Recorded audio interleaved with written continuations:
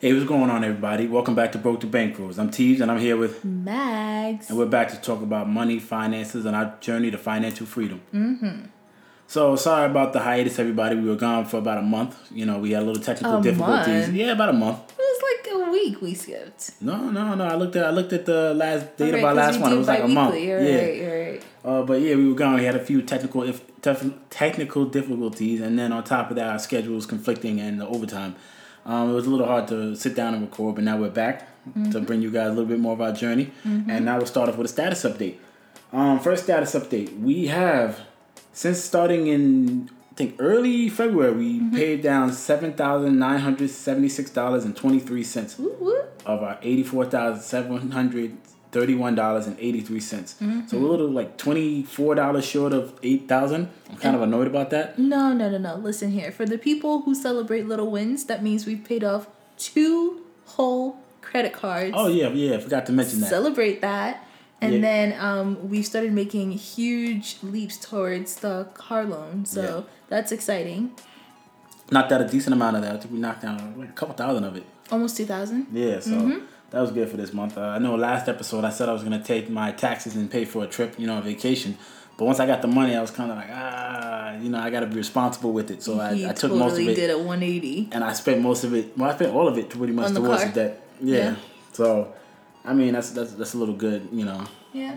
positive note. We decided to actually just save up for the trip instead. And I had to file an extension for my taxes, so maybe we'll take a little bit of that and put it towards the trip. Yeah, I was responsible and did my taxes on time. Oh, I'm sorry. Who did your taxes?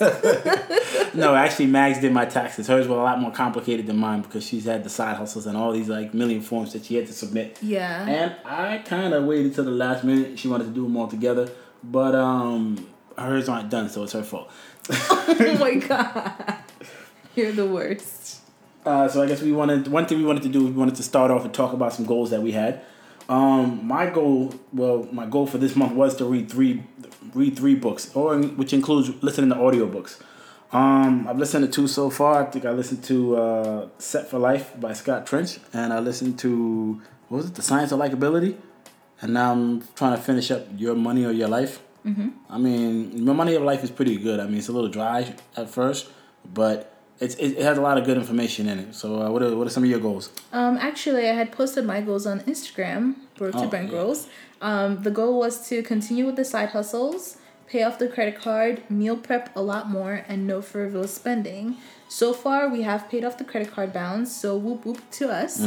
The side hustles have been doing well this month. I actually have made quite a few sales. So we're about to be rich? I mean, we're not balling. We're not bankrolling yet. Oh, okay. So we're still broke. We're still broke. Maybe we're 2. Not quite bankrolls. But the side hustles are doing pretty good, and meal prepping has been going very well. And then as far as frivolous spending, we were doing well until yesterday. What happened yesterday? We went to Queens. And? I spent $10 on McDonald's. Oh, yeah, you definitely did. Fell all the way off the wagon. I mean, I was very upset. But, I mean, we kind of have our little cheat meals throughout the week, so I guess that counts. We do. I think I was only upset because I hadn't planned on it at all.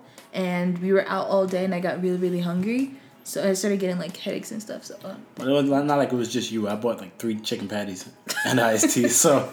Okay, so we splurged quite a bit yesterday. But other than that, we've been doing really well as far as not eating out frivolously. And for the most of the month, I think I went most days without spending any money at all. Same. It's been pretty good. Yeah, so we've been on track so far. Yep.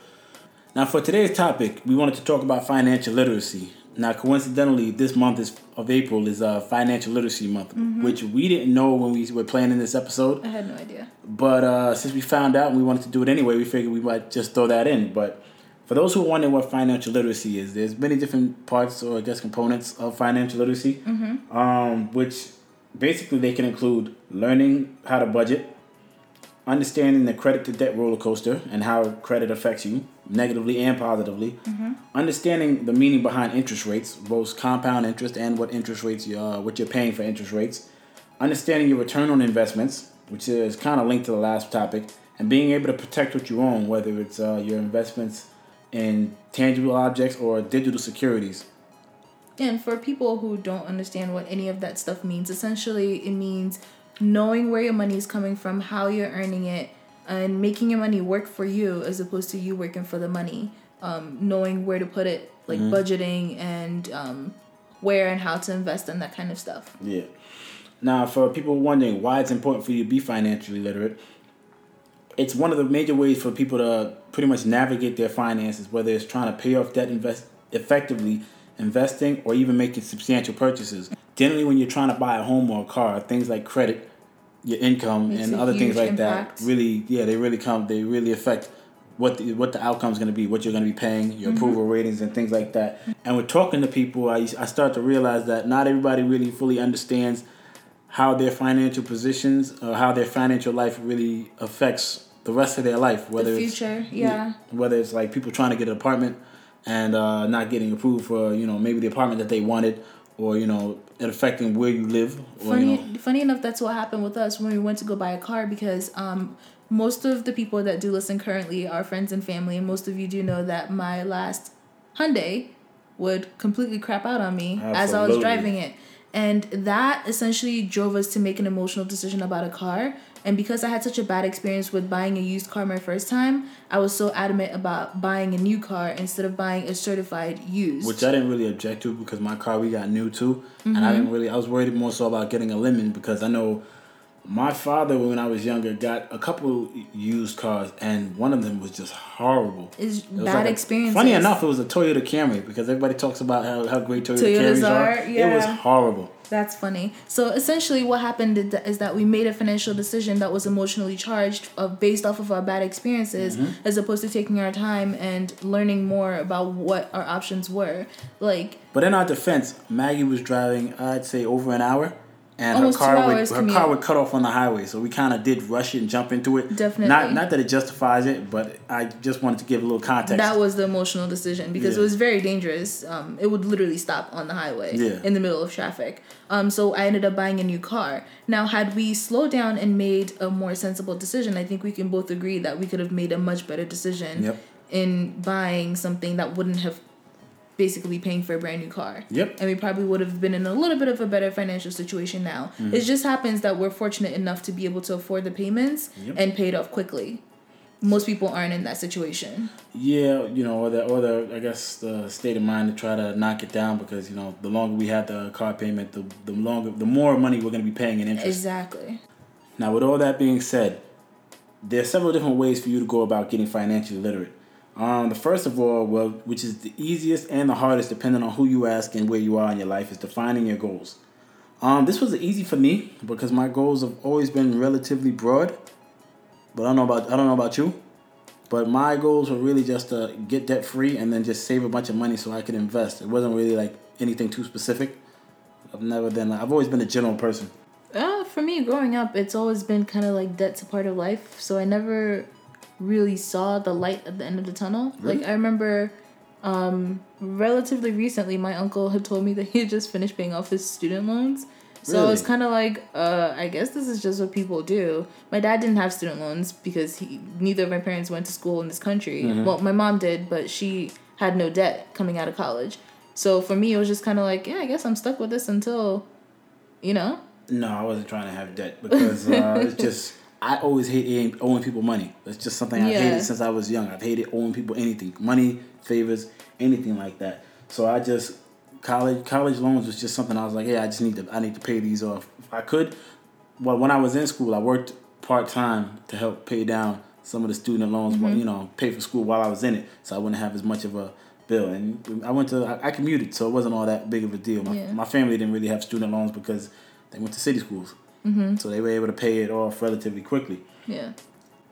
The next thing on the list for helping with financial literacy would be tracking your expenses. Now, there's several different ways to go about this. I know some people recommend the Mint app or the Personal Capital app. I have an Android phone, but the app I used on my phone was I Save Money, all one word. And what I liked about it is that I didn't have to link my bank accounts. It was essentially what we were doing with our calendar books. What we would do is we mark our expenses that we made throughout the day, and we would add them up, and pretty much throughout the month we'd have not a spreadsheet, but like a calendar book with just all the markings of what our net net costs and gains, throughout the month. But with this app, it's just easier to track the expenses because all I do is put in my purchases and then everything is there on the screen, in charts, pie graphs, and everything that I need, which makes it easier to see what I spent my money on, where my money went throughout the week, and just general things and everything in general. Yeah, for me, I'm still stuck in the Stone Age, so I'm still pen and papering it, which for a beginner, I feel like that, for me, it makes me feel more responsible because one, I like to write things down, and two, it's made things much more clear for me seeing exactly where my money's going. So I'm not casually buying lunch because I feel like it, or buying a Red Bull because I feel like it, The only thing about that, we started off together tracking the money and, keeping track of our expenses. I like doing my math in pen. Oh my God. I know some people would think I'm crazy, but I've just always done my math in pen because I never really made that many mistakes. But I never needed to cross out anything like that. But doing the books with Maggie, you guys, I had to cross out. So, having the digital option where I can, just delete stuff and it's not a bunch of numbers crossed out on the page, it really just worked out. I think we almost broke up like 6 times because he would always yell at me for not having my numbers straight. It's too late. You're stuck with me. But he would always use a pen and then get upset at me because he would assume that I did certain things and then update his books, and then I'd be like, oh. What would annoy me is that Maggie would see me doing the math for my daily expenses, and then sit there watching me do my calculations and then try to do things when it's her turn. It's like, no, have your stuff ready when it's your turn. You watch. You should just use the pencil like normal people. No, pens rather. Gosh. The next step with financial literacy, we've said, I think once before on the podcast, is self-educate. Now, I know some people are wondering, how do you self-educate? If we haven't said it before, I can't really remember. But one thing that I used to do a lot was listen to a lot of podcasts. I like to listen to a lot of financial podcasts. And what I've started doing more so recently was reading books and listening to audiobooks. One of the first books I read was The Richest Man in Babylon. It was a very short book, very easy book to read, like 100 pages. And then the next couple of books after that was Set for Life by Scott Trench, and I think The Millionaire Next Door, which is actually a very helpful book as far as looking at the inside of, how a decent amount of people got their, millions and, reached their financial freedom. For me, it's been more so the podcast, and I don't remember if it was last episode, but I had recommended a YouTube channel that I actually watch/listen to. It's called The Financial Diet, and it's a bunch of different professionals, who come on and they talk about how to save your money, how to invest, people, like real people who have been through the financial journey, and they talk about what they did and what worked. But it just feels more personal because there's one lady, she was a lawyer, and when she had her kid, became a single mother and had to figure out a way to fend for herself and her child and go to law school, and now she's like balling something ridiculous. She's got bankrolls. She's bankrolling. And one major thing that I feel a lot of people should understand but they don't is credit. Now, I've always been really big with credit. I've always been obsessed with credit since 2021 or something like that. And credit is just, when I realized credit, when I was told how important credit is, I was like, oh man, I got to keep my credit, on point. So for most of my life, my credit score has, been relatively good. One thing is, a lot of people don't understand how your credit score is calculated. So, I just, I looked up, the exact, the breakdown of how, not the exact, because it's not that complex, but the breakdown of how they come up with your credit score. 35% of it is your payment history, on your bills, phone bills, credit cards, things like that. Any kind of bill that you would have. Loans and all that. Absolutely. The next would be credit utilization. How much of credit you have available versus how much credit you're using. So if you have a $7,000 balance on your credit card and you use $3,500 of it, that's 50% of your credit utilization. That's bad. They generally want it below 10%. 20, would be I guess a B rating, or I could probably look that up and check for sure. But generally, the lower it is, the better. 15% of your credit score is the length of your credit history. Now, by the length of your credit history is how long have your accounts been open? Your credit accounts, generally, how long you've had the account open. Yeah. So I guess, the longer you've had a credit card open, the better it reflects on your credit score. Yep. Now, I haven't had credit a super long time, so I can't. I think my longest one is 11 years. Yeah, my dad opened it for me. I think he added me to his card. I think it was a Best Buy card, and then he bought me a laptop and then paid it off. So then that was the beginning.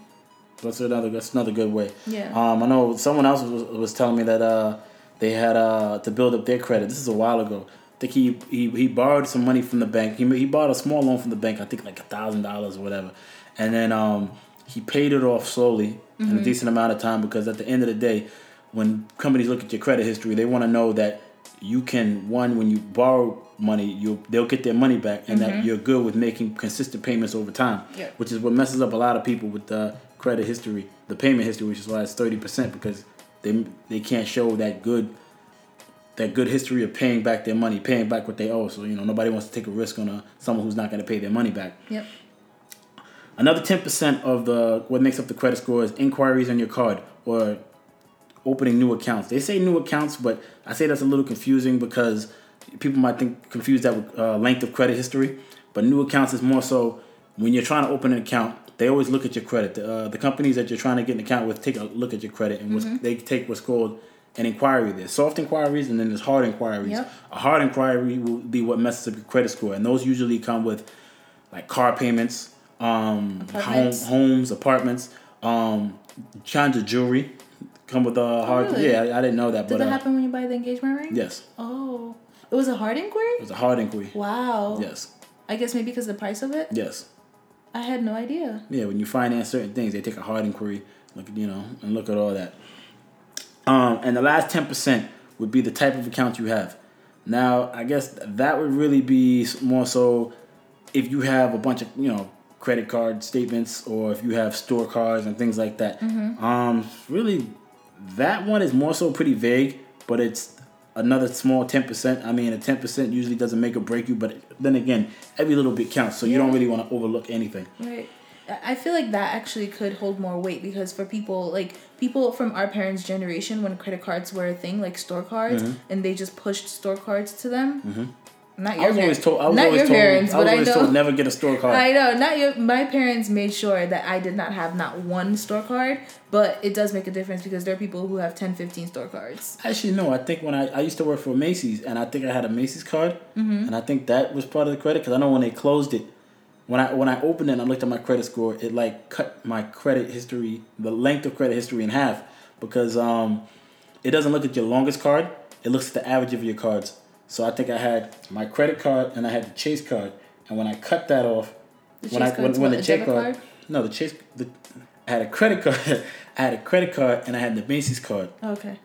And when the Macy's card got closed, my length of credit history shot up because I had gotten it so far after. Yeah. So I mean, that's when I realized, it's not just the type of credit card you have and the length of the credit history kind of go a little bit hand in hand, but one can affect the other.